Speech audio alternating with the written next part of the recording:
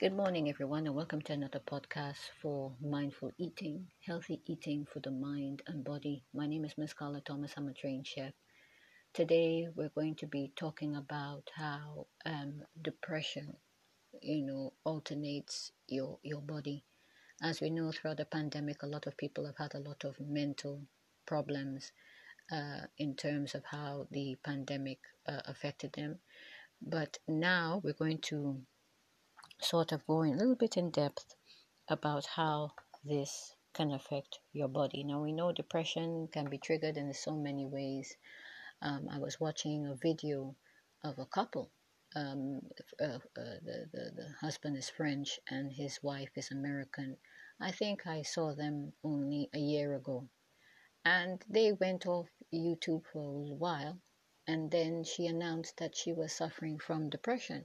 Now, who knows what triggered it? But that's depression. It can trigger can be triggered at any time, even though the person may have no sort of history of mental illness. This can happen anytime, sporadically.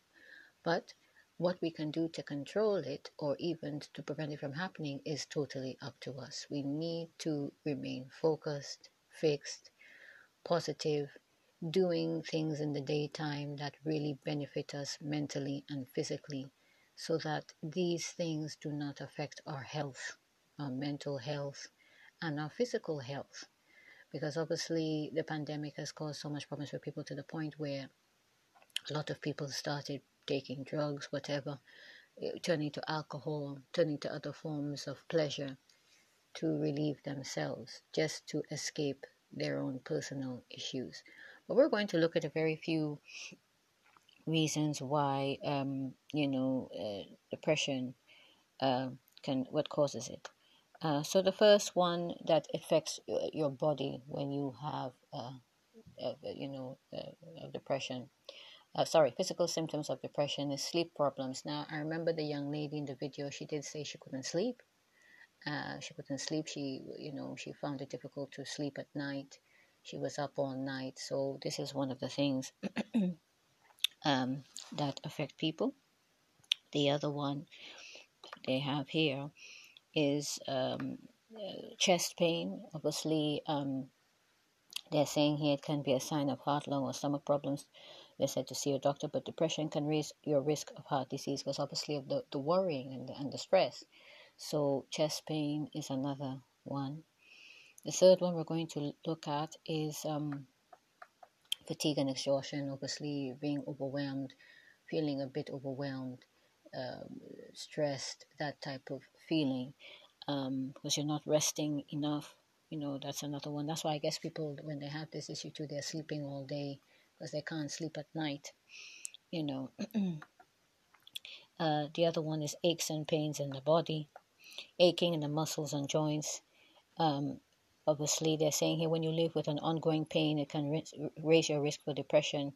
Depression may also lead to pain because of the two conditions share chemical messages to the brain. And people who are depressed are 3 times more likely to get regular pain. That's what they're saying. The fourth one here is digestive problems. Our brains and digestive systems are strongly connected, which is why many of us get stomach aches or nausea when we're stressed or worried. So depression can get you in your gut as well, causing nausea, indigestion, diarrhea, and constipation, which is very true because obviously if we're overwhelmed, we're stressed, it does tend to affect our stomachs as well. And the last one we're going to look at today is headaches. So one study shows that people with major depression are 3 more times more likely to have migraines than people and people with migraines are far more likely to get depressed. So this was just a few things here. So I would advise everybody today, whatever you're doing, try and raise a standard for positivity. Life has become very busy and there are a lot of challenges about, but we really must remain focused and fixed on what we want to do. Like obviously if we have certain goals to set, let's try and set them. And even if they're not set immediately, don't say, well, that's it, it's never going to happen. So I just want to thank everyone again for taking the time to listen to mindful eating. And what is mindful eating? Mindful eating is healthy eating for the mind and body for people over 40. If you want to reach out to me today regarding a question or anything you want me to talk about, please mention it in the podcast. Reach out. You know, the website is also there as well. If you go on the Facebook, my Facebook page, Mindful Eating, it's spelled with two L's, Mindful Eating. And yeah, I should be able to come up in the searches. But please reach out and just say hello. You know, I'm very grateful for everyone who's taken the time to at least find my podcast on podcasting websites. And yes, just continue to support. My name is Carla Thomas. I have other platforms, which is Operation Cook Design, my low calorie cakes and desserts and indulgent cakes. And obviously, I've started this podcast, Mindful Eating. So, you know, like I said, you know, let's try and move forward with our positivity, with our thinking, so that we can focus on what is important, so that we don't focus on the negative, but we focus on the positive, and obviously ensure that we are looking after ourselves. Because the young lady who went through this, it took her maybe a couple of months to overcome it.